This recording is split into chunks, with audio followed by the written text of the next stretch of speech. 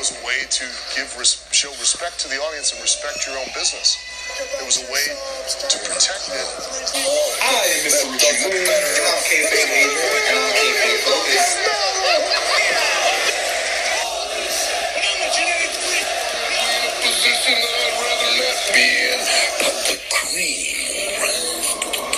It's kayfabe Avenue.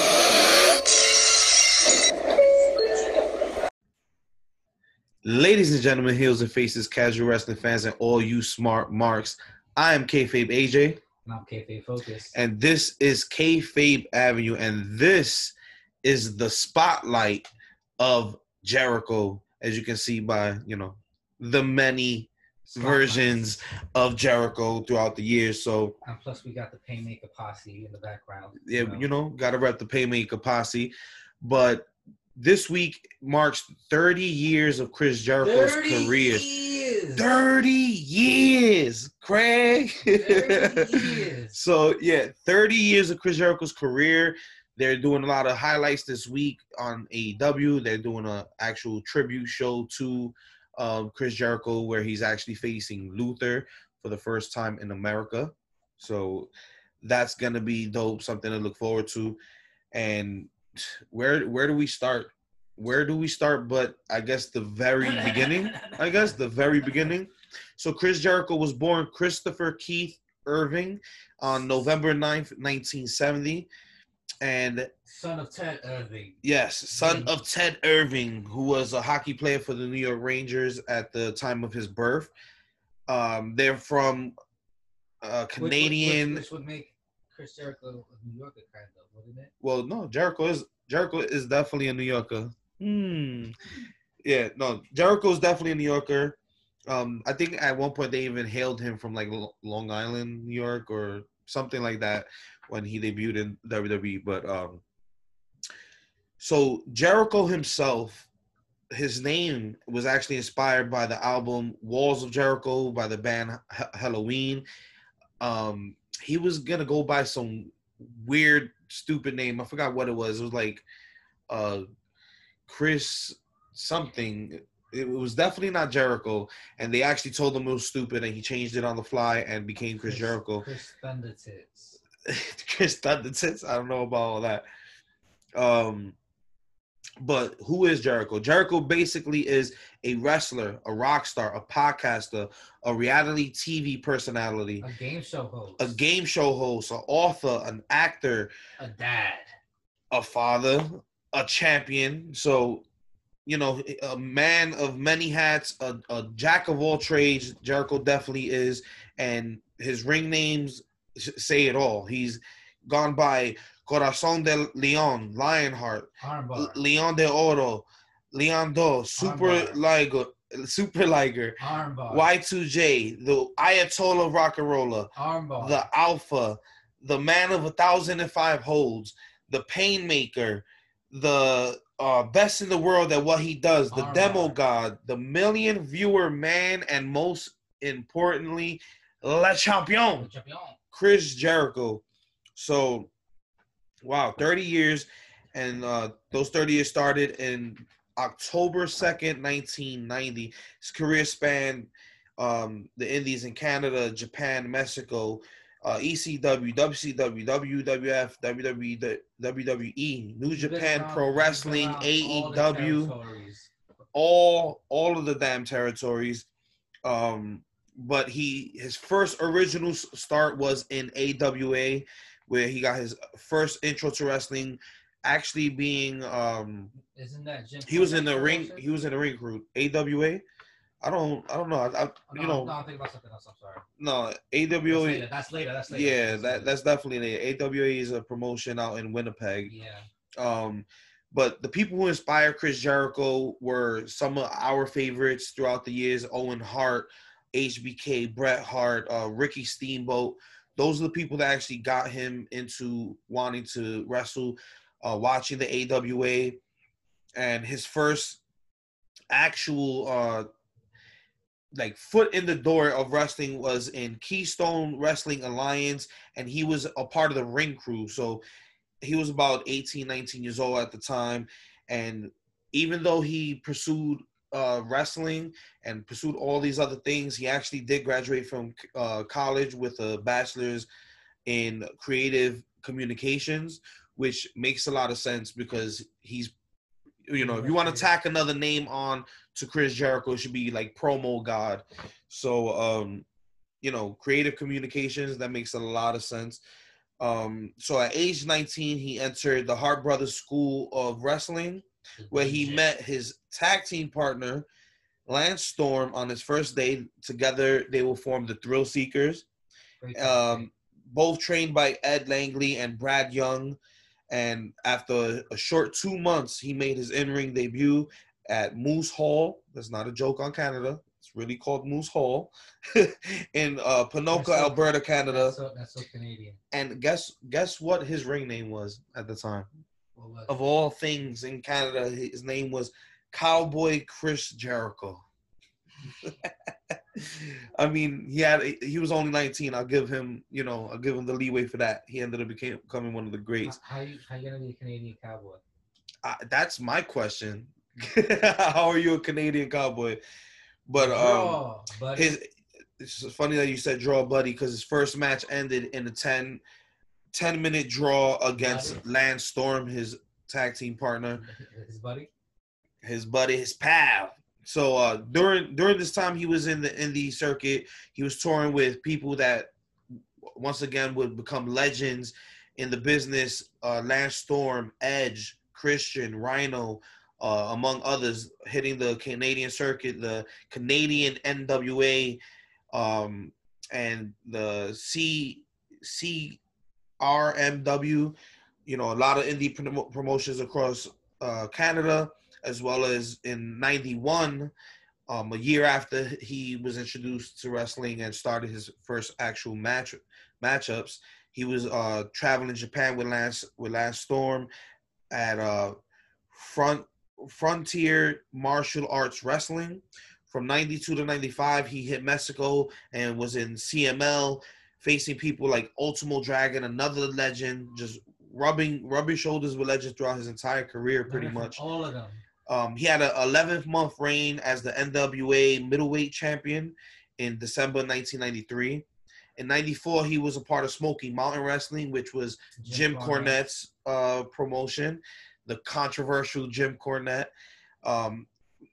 Facing the most notable tag team of Rock and Roll Express, which to this day is still rocking. They're still rolling. They're still out there. Tag team champions somewhere. Yeah, giving out Canadian destroyers. So from 94 to 96, he's at Wrestling and Romance Japan War. He became the War International Junior Heavyweight Champion in 95. He competed in the Super Junior Cup.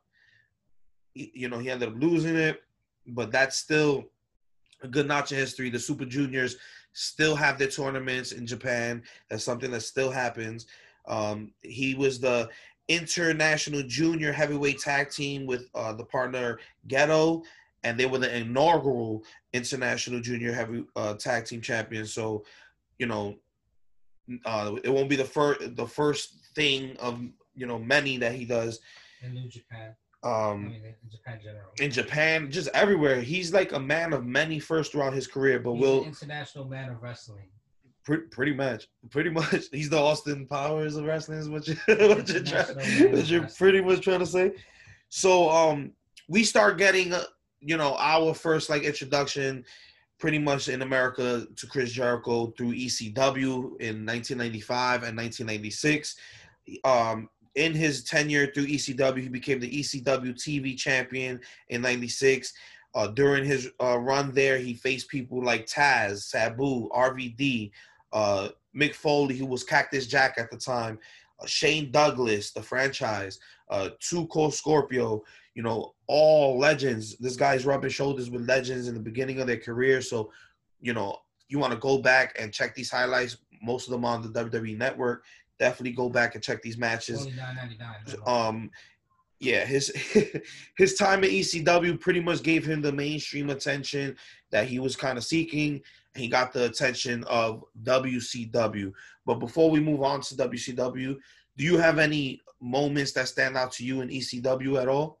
I remember his match against Rey Mysterio. That was one of the greatest matches of two high flyers when they were young that anybody should probably look at. In ECW? Yeah, I mean, people kind of forget that Ray went through there too. Everybody basically went through there. Yeah, I mean, Perry Saturn. WCW just really stole half of ECW and built their mid card and lower card division. Chris Jericho was one of those people that made the exodus to WCW from ECW, along with the likes like Perry Saturn, Chris Benoit, Eddie Guerrero, among others. So that Super Junior Cup that she was talking about, I think he faced the Pegasus Kid. He ended up losing to the Pegasus Kid, which was Chris Benoit. Yeah, so that's another story for another day. Chris Benoit is another person who probably should get a spotlight. A long 10-year career as well, despite the tragedy.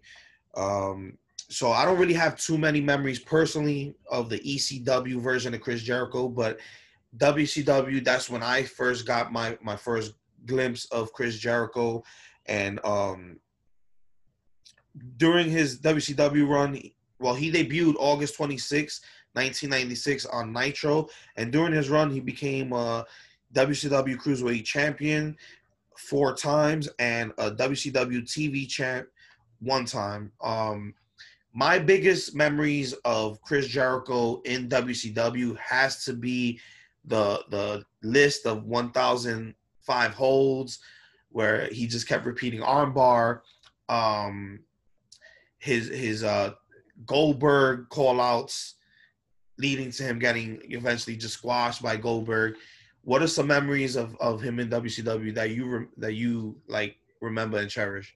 The Jerichoholics and Ralphus, of course, which rest in peace to Ralphus. He died a couple years ago.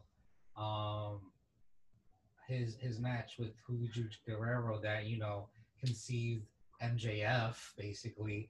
Let's see what else. All his pop references that he used to do always that that always popped the crowd and everything. What else? What's that? Well, another thing that stood out to me in WCW that I love that segment when he felt like it was conspiracy that they took his title away from him. And then he went to like Capitol Hill and started protesting and campaigning. He's so like, I am the real champion. So Chris Jericho was still very young, but he was around the Japanese circuit. He already toured Mexico, did all this by the time he hit WCW. And I feel like this was just WCW was enough, like what he needed to get that main shine from WWF and to get that call up to WWF, and where he really, impacted his and like cemented the most of his career. That's where the bulk of his career. But WCW Jericho definitely has a bunch of hilarious moments, great matches. He was like, going crazy with Dean Malenko, going crazy with Benoit, Eddie, Saturn, Perry. The mid-card division of WCW at that time would have Billy Kidman. Oh man. Oh my God. You know what? We gotta watch some of these. We gotta start. Yeah. I mean, I try to rewatch old WCW, but I couldn't because of the main event. But maybe I'll go back and watch all these moments with Jericho, Eddie, and all these guys that actually made WCW watchable in 2020. So, so those were his highlights as far as WCW goes. And in between WCW, he ended up going to New Japan. During his stint of WCW, he went to New Japan. New Japan at that time had a cross promotion with WCW, so he spent like maybe a year over there, got called back to WCW, then eventually debuted for WWF in August 9, 1999. So what do you remember about his debut? I remember the countdown clock. The countdown clock. To this day, the countdown clock is probably one of the most historic debuts in WWE or probably even wrestling history. They took maybe like 6 months around there different segments on Raw. You'll see the timer counting down, and then, you kind of forget about the clock after a while, and then the next thing you know, it's counting down right in the middle of a Rock promo. Chris Jericho debuts, interrupting The Rock in probably what formed one of the greatest promo segments of a debut, and like The Rock rebuttaling. Chris Jericho makes this long speech. He's here to save. Never, ever be the same. He makes this long speech about saving the WWF, that he's a rock star, he's the Millennium Man, and The Rock just says, "Who are you, Rudy Poo?" Coming out here and interrupting the great one.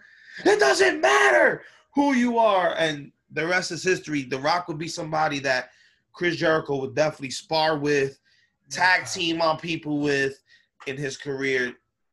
We just finished watching a promo, Jimmy Jack Jericho with the Iron Lung. With the Iron Lung, and just awesome promos through his entire WWE, WWF career. And The Rock was definitely somebody that he, meshed well with and rebounded, verbiage against. They definitely had a great chemistry together, great moments.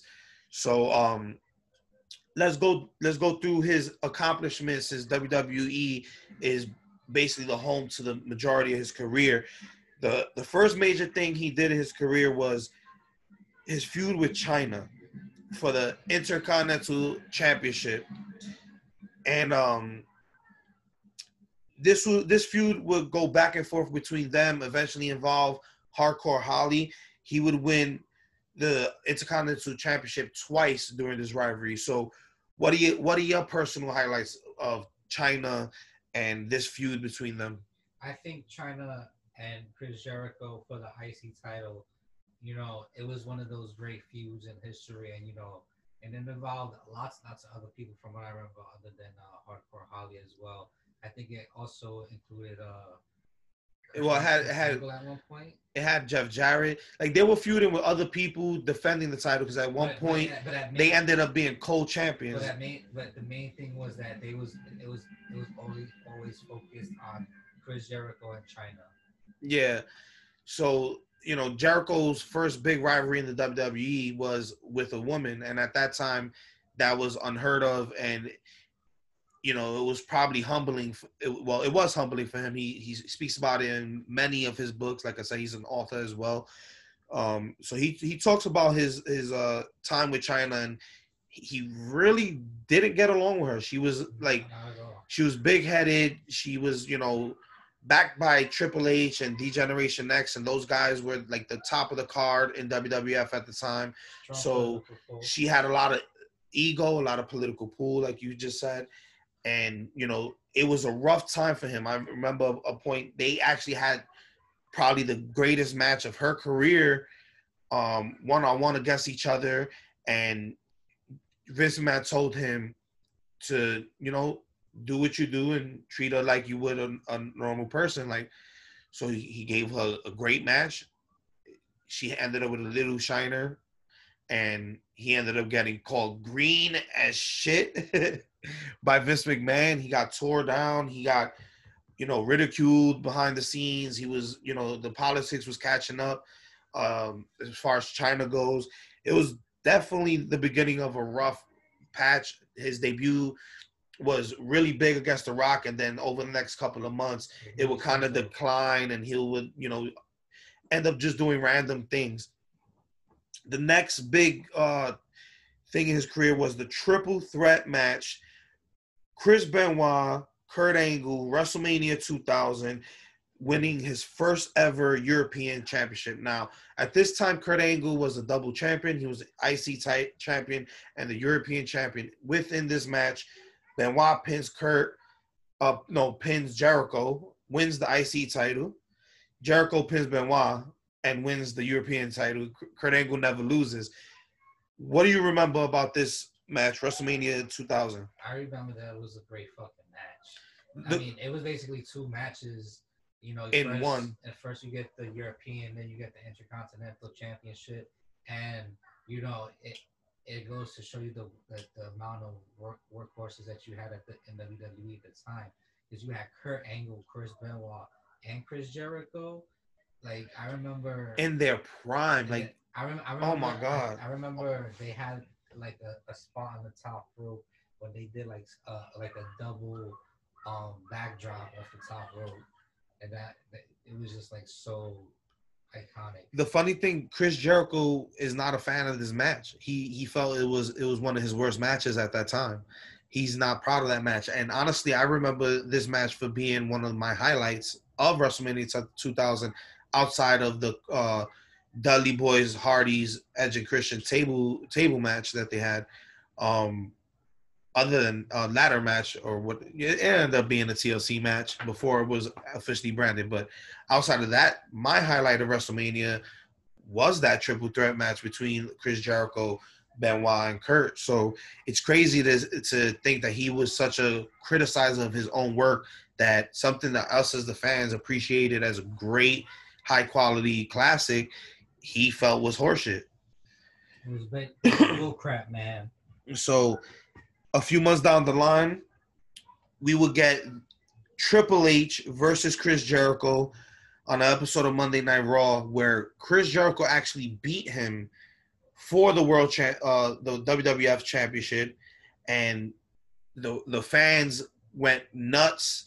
Yeah, I was hyped that night. I was super so hyped. I couldn't believe that he actually won. I was like, but at the time, Triple H had the iron shovel, the golden shovel, and like they reversed the decision, and that is his actual first title reign, but it was scratched from the history books.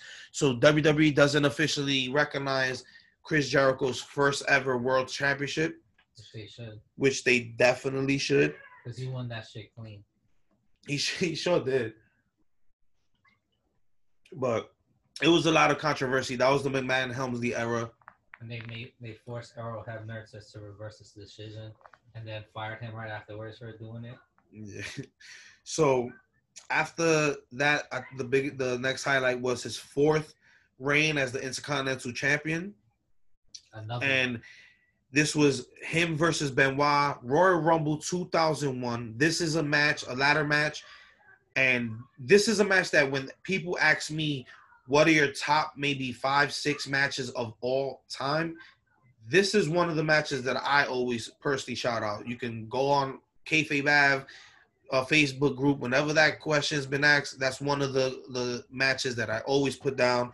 Go back and watch that Royal Rumble 2001 ladder match. These guys were the top of technical wrestling in wrestling period at that time. Chris Benoit and Jericho, they showed how you can have a technical, hard-hitting match with a ladder without doing all the what they say, high spot, the monkey. I mean, let's not the spot monkey. Let's not say that, because Chris Benoit took a huge. I mean, he does suicide. I mean, that was he. That was the cause. Let's be like that. I mean, yeah. I mean, at the end of the day, that was Chris Benoit's move. He used to do diving headbutts all the time, but I mean, nobody told him to do it off a ladder.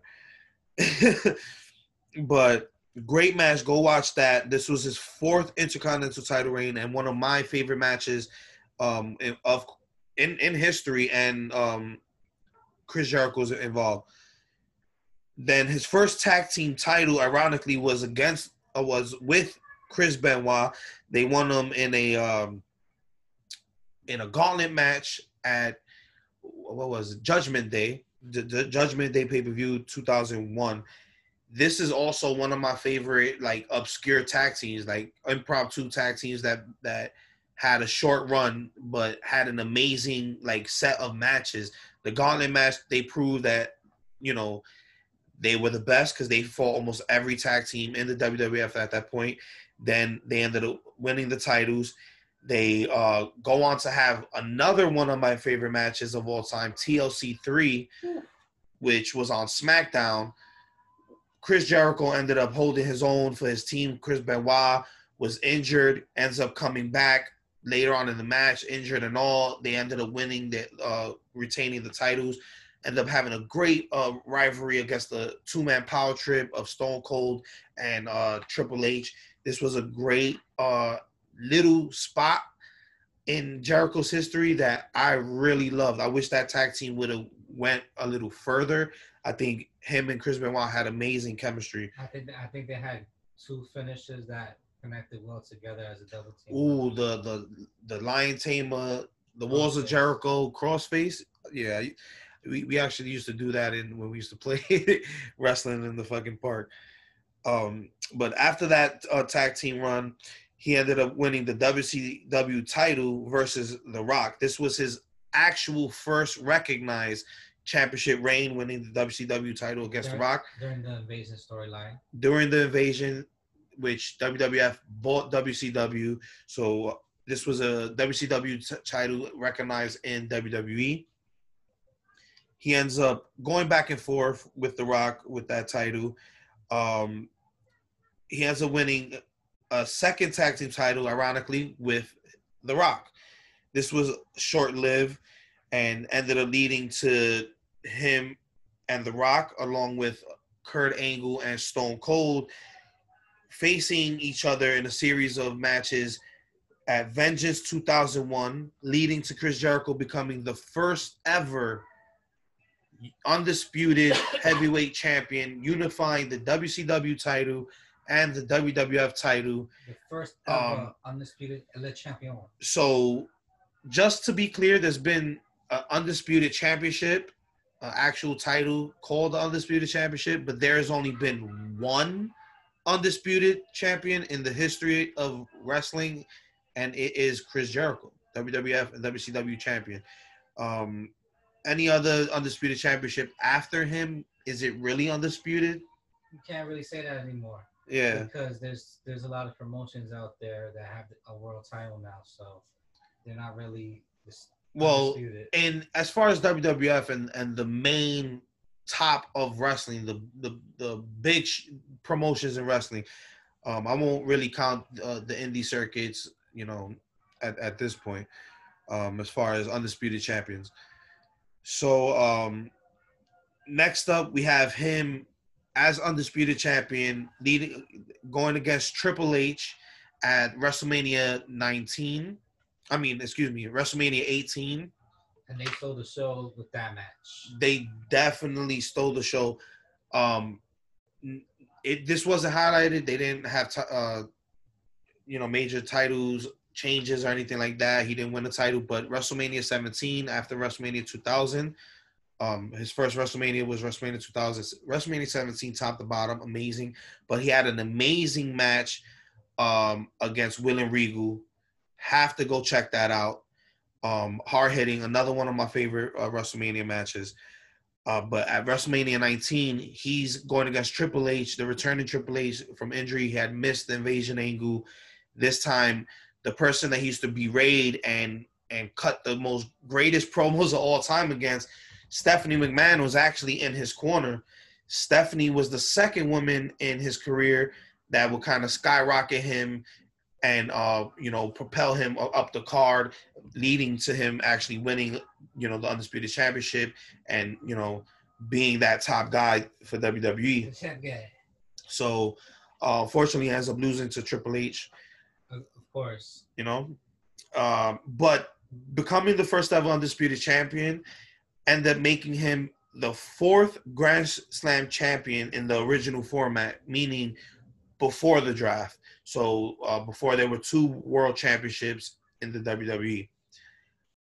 The next up was a fifth IC title run reign against RVD. Then he has a third tag team title run with Christian. Now, his partnership with Christian, I did like these two mesh well together. Very funny, and both of them guys were road dogs. Especially when they brought in Trish Stratus and everything. Yep. So that's a little bit more down the line. But the next Mania match was Jericho versus HBK at WrestleMania 19. What do you remember about this match? I remember Jericho got his ass kicked by HBK.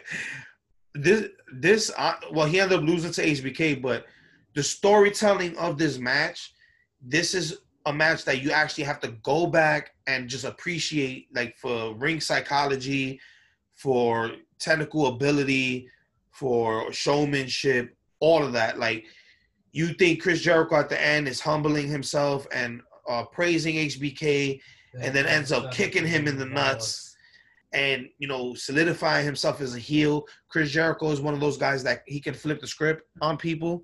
He can be a heel, he can be a face, and no matter what he's doing, we love him for it. So yeah, he ends up with the third tag team title. Christian ends up with Jericho versus HBK at Mania 19. Ends up winning his 6th Intercontinental Championship, again winning against RVD October 27, 2002.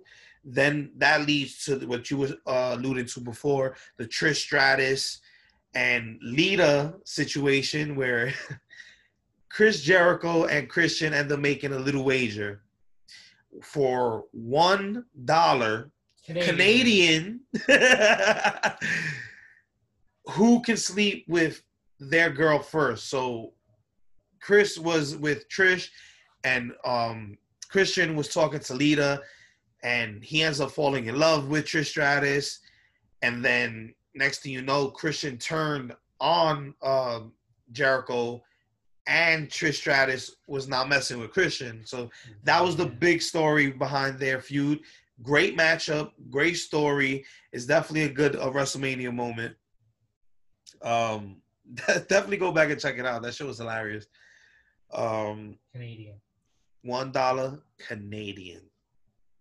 Then we have Canada sucks. that was WrestleMania 20. Then we have his 7th Intercontinental title reign, which is the record breaker at this point, beating Jeff Jarrett's old record in 1999. He attained the record beating Christian in Unforgiven 2004. Same year, like I said, Chris Jericho is a man of many firsts. He was in the first ever Elimination Chamber this year. He was the creator and involved in the first ever Money in the Bank ladder match at WrestleMania 21. The Money in the Bank ladder match will go on to be a mainstay of WrestleMania. We would probably a staple for sure of WrestleMania. I think they had maybe 6 consecutive years of Money in the Banks on WrestleMania, which was the concept was pretty much the briefcase hangs above the ring. You get the ladder, you grab the briefcase. The person who wins gets a contract that you could cash in anytime, any place against any champion of your choosing. So that concept ended up becoming its own pay-per-view in Money in the Bank, and we see it every year. So kudos to Chris Jericho. Even though he's not in WWE anymore, he still has a legacy behind every year. So after WrestleMania, he's in a feud with Cena. He has the You're Fired match, August 22nd of 2005.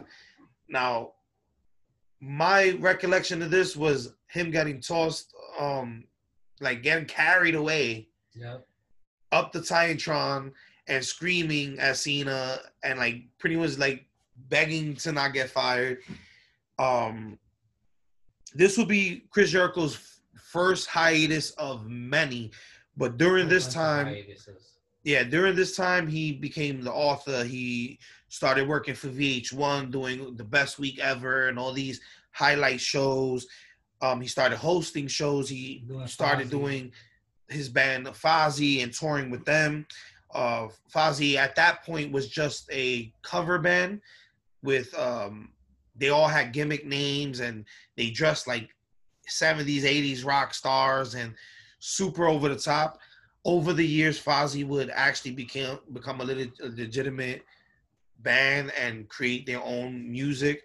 And one of their biggest hits is Chris Jericho's Judas, which is his music in AEW that he comes out to. The fans sing him to the ring. What a time. The only champion I know that gets sung to the ring every time, like his reign was amazing. That's not HBK. Right. So he had a long stint.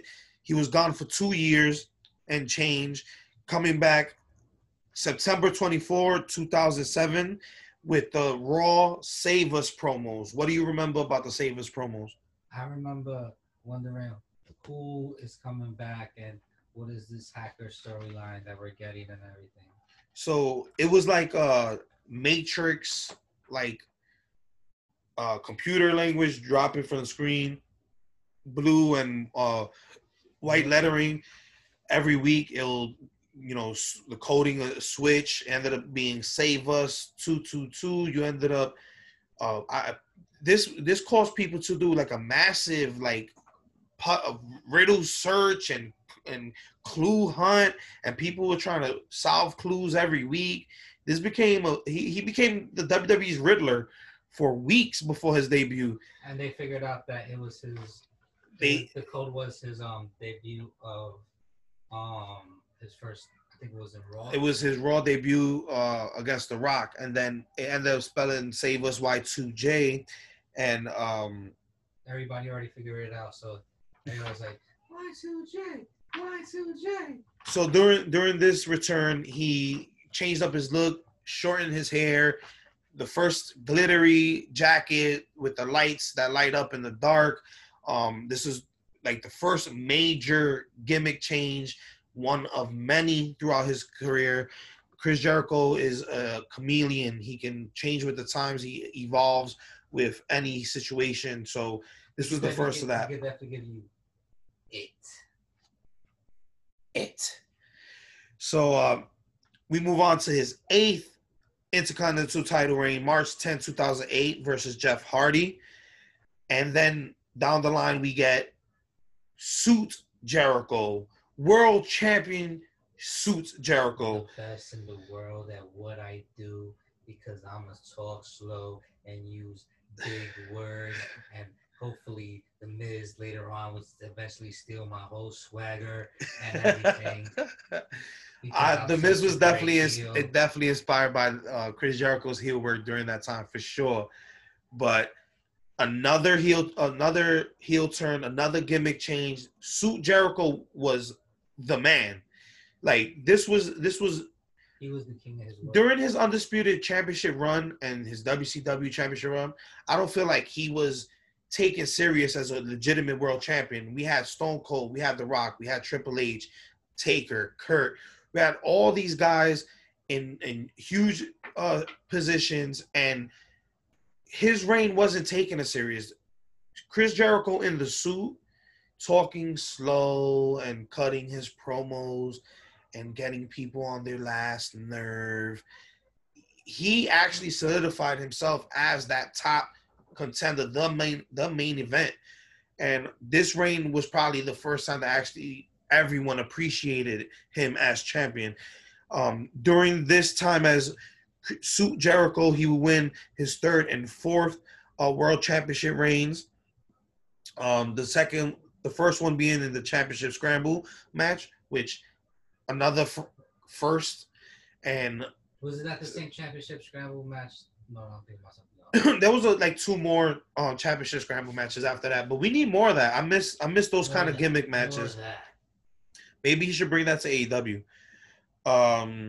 The second one was at the 4th reign. He won at Raw 800 against Batista in a steel cage match.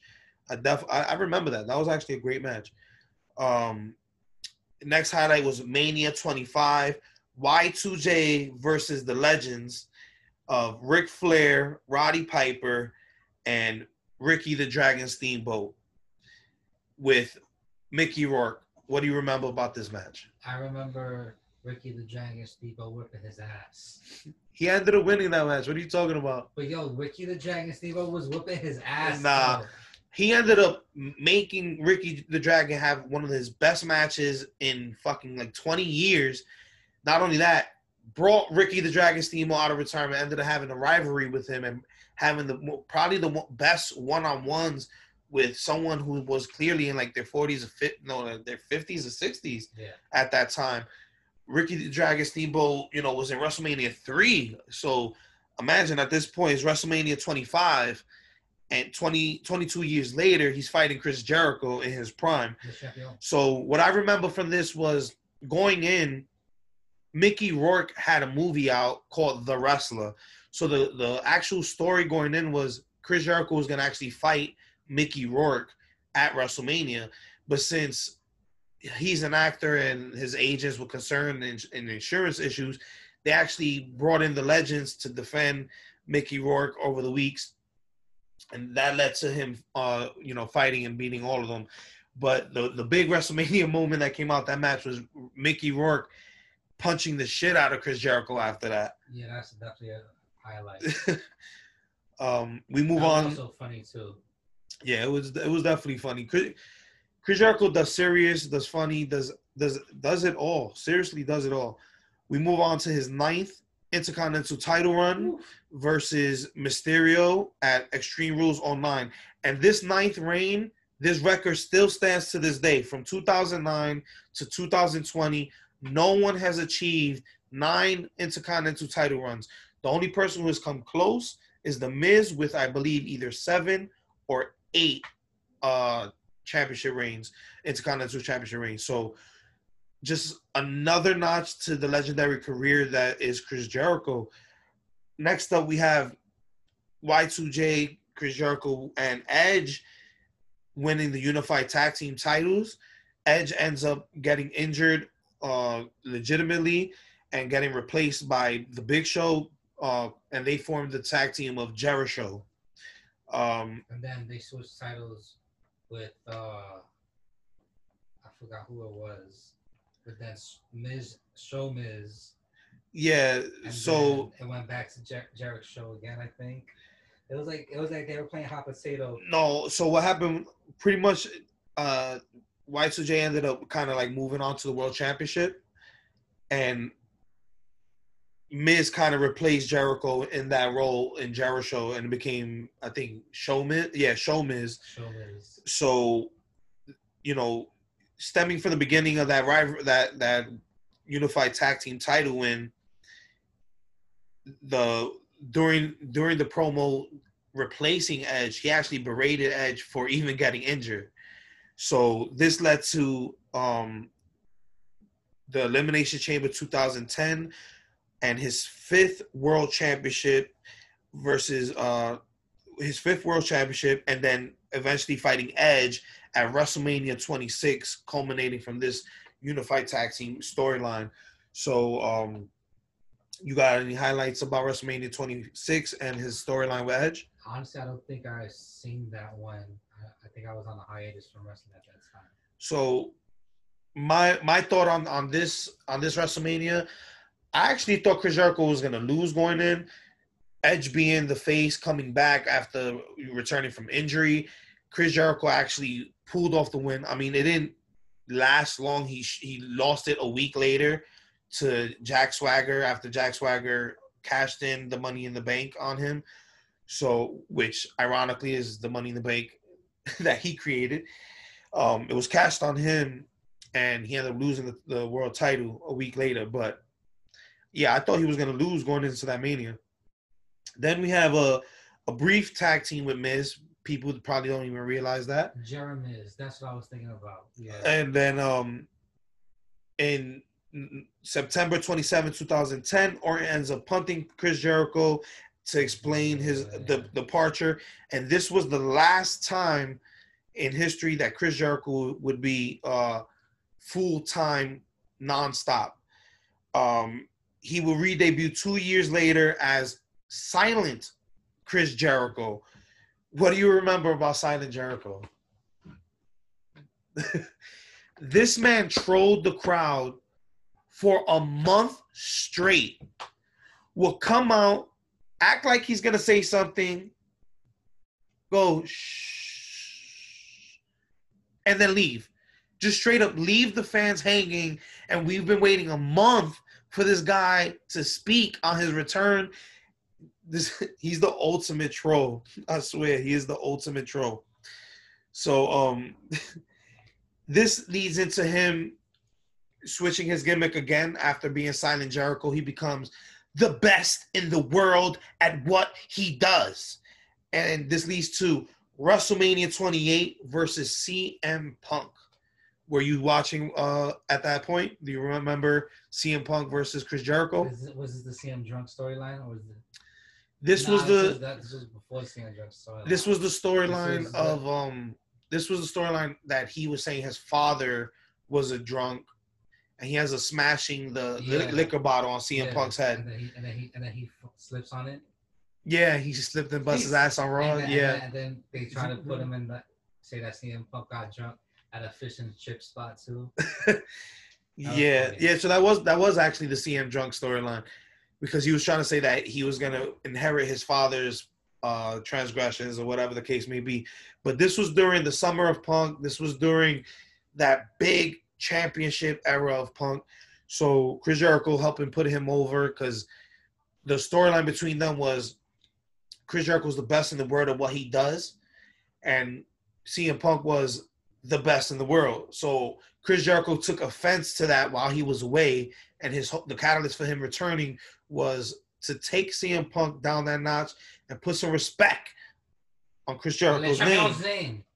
So we have a few months of matches, and then we have more Fozzy disappearances. Like I said, he wouldn't be full-time again with WWE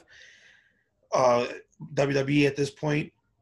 He will return again January 27, 2013, after a 5-month hiatus, and this will lead to Fandango versus Jericho, Mania 29.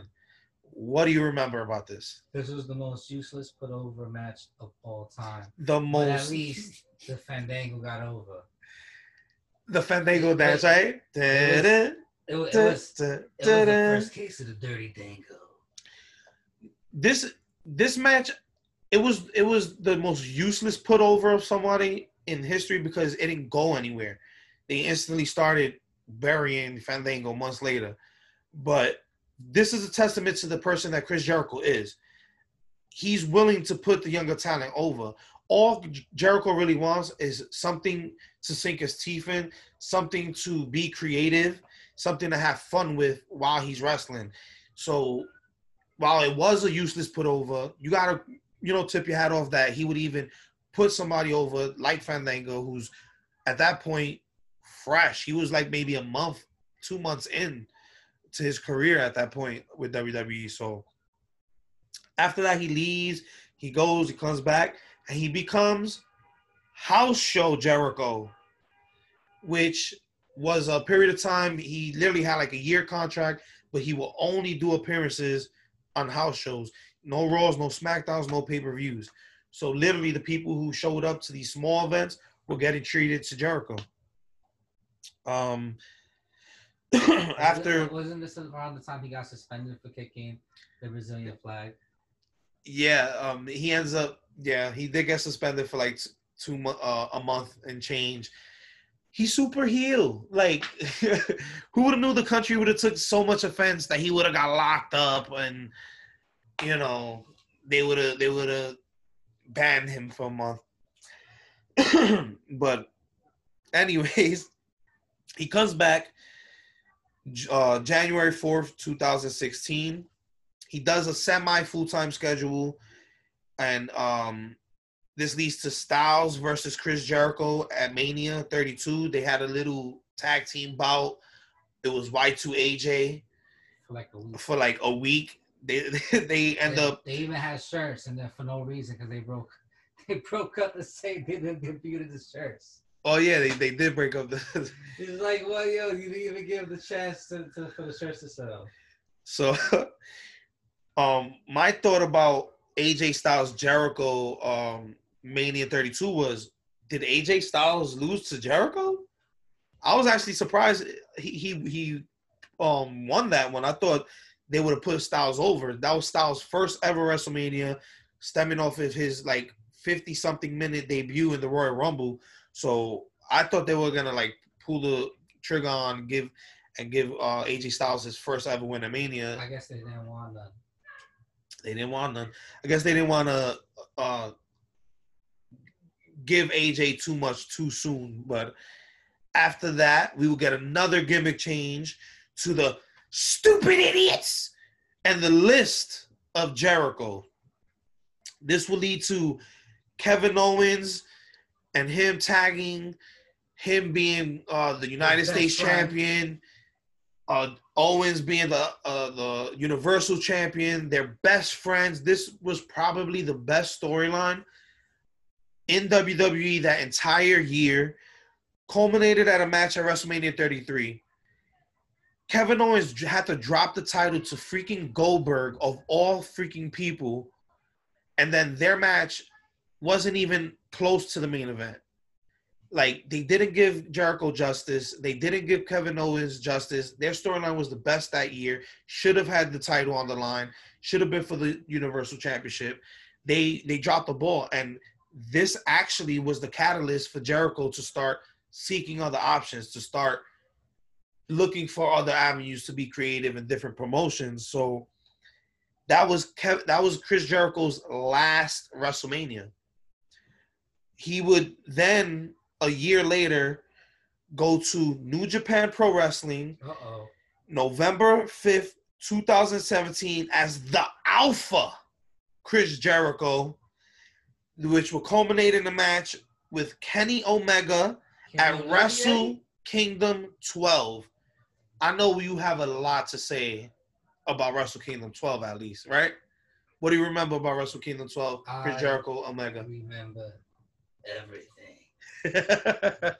I remember Chris Jericho jumping Kenny Omega after the match with Okada, and basically culminating in the match with Wrestle Kingdom and everything. It was a crazy thing because nobody thought that Chris Jericho would automatically just show up in New Japan Pro Wrestling at any point in time. So, it was like a big page turner for everybody. And then, it gave a lot of eyes to New Japan Pro Wrestling. Not only that, we got to look at the context of where New Japan Pro Wrestling was at this point. They had the Bullet Club. They had the Elite. Before AEW existed, New Japan had all these guys that would revolutionize the business together. Chris Jericho jumping to New Japan after feeling like creatively stifled in WWE. Just getting that, it was just to dip his feet into something, He ended up loving it and getting that creative boost, and he realized there's a whole world of wrestling. He's literally said it on his podcast multiple times that he finally woke up. Like, all these years he thought, WWF, after owning WCW and pretty much killing the business competitively, that there was really nothing besides WWE. Once he went to New Japan, it opened his eyes, and it will be the catalyst for the rest of his career going forward. So that match was actually a fucking classic. You have to go out your way to see Kenny Omega versus Y2J. This is top notch Kenny Omega. This is Omega in his prime. This is the Omega that people wish was in AEW right now. Go out your way to see it. His next feud in New Japan was for the IWGP IC title at Dominion 2018 against Naito, which he ends up winning. So technically, Chris Jericho is a 10-time Intercontinental champion, but of course WWE is not going to recognize a New Japan championship. And speaking of WWE not recognizing a New Japan champion, besides the Kevin Owens WrestleMania thing, Chris Jericho actually pitched to Vince McMahon, I'm the Intercontinental champion of New Japan. Why don't we have a cross-promotional thing at WrestleMania? You're Intercontinental champion versus me. It'll be good for both of us. Vince shut that down completely and, wasn't open to it at all. That rang a bell. Oh, pal, that's not good shit. Yeah, that rang a bell in Chris Jericho's head.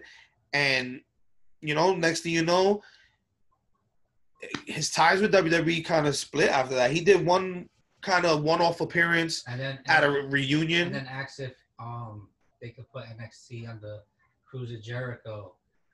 And they said no. Yeah, we didn't get to that yet. That's 2 notches after. But we have, after Dominion, we have him against Naito at Wrestle Kingdom 13, a year after his debut in New Japan. He actually lost to Naito. Naito will go on to become a double champion after beating Chris Jericho for that for the Intercontinental Championship. But I think he actually boosted Naito. I think he's actually a reason why Naito even won the Gold Rush tournament and became a double champ to begin with. So another great rivalry you want to go out your way. Great promos. And in the middle of that rivalry was also him feuding with Evil too. Oh yeah, I forgot about his feud with Evil. Yeah. So he did good things in New Japan. He wasn't there all the time, but when he showed up, his appearances actually mattered, and it was the talk of the wrestling world at that time. So the next thing up was September 1st, 2018. We have a mystery person at the end of a match pop up in mask. He looks like Pentagon. Is Pentagon Jr.? Pulls off his mask. Is Chris Jericho at All Out. At All In, actually. All In. The first ever event that Cody, the Young Bucks, put together. This was the catalyst for AEW's creation. Basically, they told Cody Rhodes, you guys cannot sell out. Being indie people, you guys cannot sell out a 10,000 seat stadium. Cody Rhodes took up on that challenge along with the Young Bucks and the rest of the Elite. They made this amazing show. Chris Jericho added his historic presence to the show, and the rest is history. The next month, we have the creation of the Cruise of Jericho, like Focus mentioned, where he had people from all promotions. We had Impact, we had Ring of Honor, we had New Japan, a few people who dabble in New Japan. He reached out to WWE to have NXT stars. Vince refused, and Vince's refusal to create with Chris Jericho would eventually lead to January 8th, 2019, the creation of All Elite Wrestling. Chris Jericho comes out and solidifies the company as the first major star of the brand. What do you remember about that? I remember WWE had a show in Jacksonville.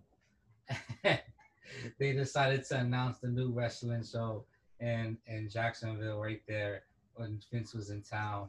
I remember this. And there was a whole bunch of fireworks and everything. And, do you remember the funny story that came out of that night? So basically, everyone went to the AEW rally. They got the AEW shirts and merch.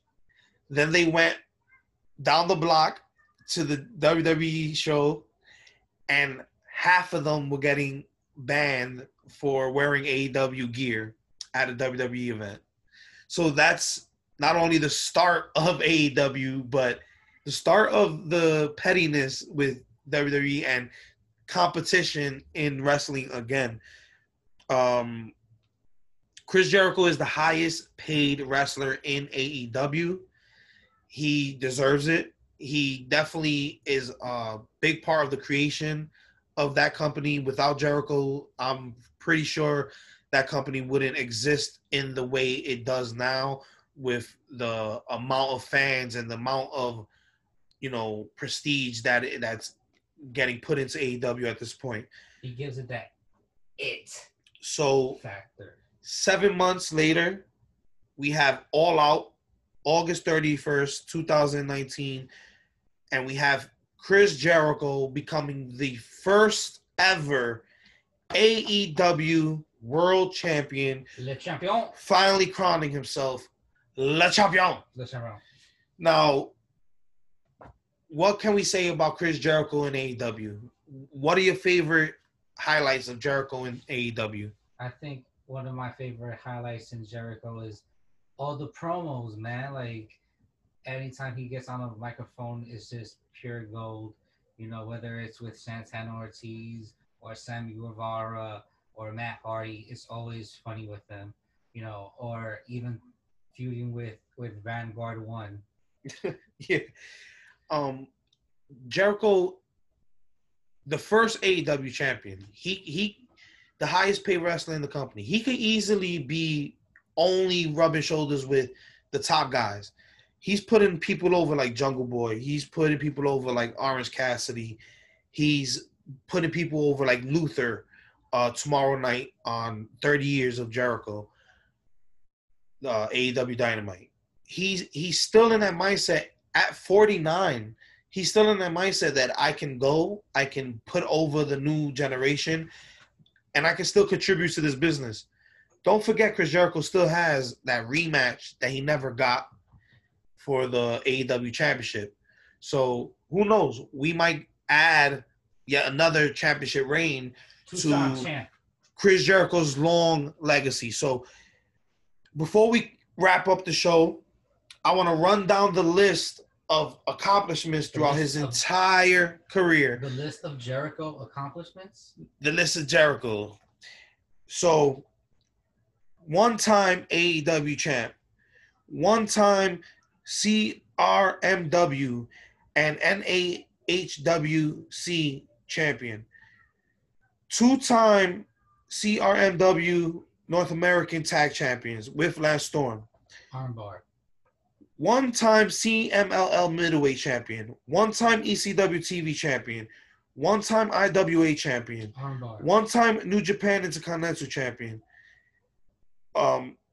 four-time WCW Cruiserweight Champion, one-time WCW Champion, first ever Undisputed Champion, Armbar. Three-time World Heavyweight Champion, two-time WCW Champion, nine-time Intercontinental Champion, two-time United States Champion, one-time European Champion, one-time Hardcore Champion, seven-time WWE Tag Team Champion. He's the fourth Grand Slam champ. He's the ninth Triple Crown champion. He's the one-time War Junior Heavyweight champ, the one-time War International champ, and one-time WWA Tag Champ, with a total of 41 titles in his entire career, 7 of those being heavyweight championships, and to this day holds the record for 9, and if you include New Japan Pro Wrestling, 10 Intercontinental Championships. Chris Jericho is a legend, whether he's in AEW, WWE, whatever he plans to do, Chris Jericho is going to be the best at it, whether he's podcasting, hosting, whatever it is. Or being the GOAT. I look forward to the next decade of Jericho. Maybe at his 40th, we'll have another recap, revisit, and hopefully in another 10 years, we're still celebrating the long career of Chris Jericho. Do you have any, last things you want to say about Chris Jericho, AEW, anything in particular? I just want to say, once you see this whole episode in its entirety, that you will never, ever be the same again. But we can do this all day. Focus, where can they find you? You can find me on Instagram, which is username is taken. Try another. You can look me up on my OnlyFans, Kayfabe Focus, where I just post fans. Just fans. He only posts fans on OnlyFans. That's it. You can find me at Kayfabe_AJ on Instagram. You can find us at Kayfabe Avenue at the Facebook group. Join us, share your thoughts, give us your comments, your feedback. Like, share, subscribe our YouTube channel at Kayfabe Avenue. Follow the Twitter at Kayfabe Ave. And, like we said, tune in, like, share, subscribe. If you like the podcast, if you enjoy our show, please donate on the Anchor page. We need the money. We could use the money, but we will also try to contribute more shows, give you more content. Once again, this was Kayfabe Focus. I'm Kayfabe AJ. This was Kayfabe Avenue. This was the Spotlight of Jericho. Chris Jericho. Pop the bubbly. Pop the bubbly. And take us home.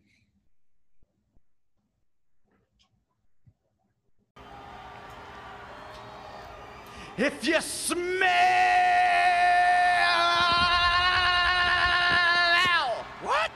what Y2J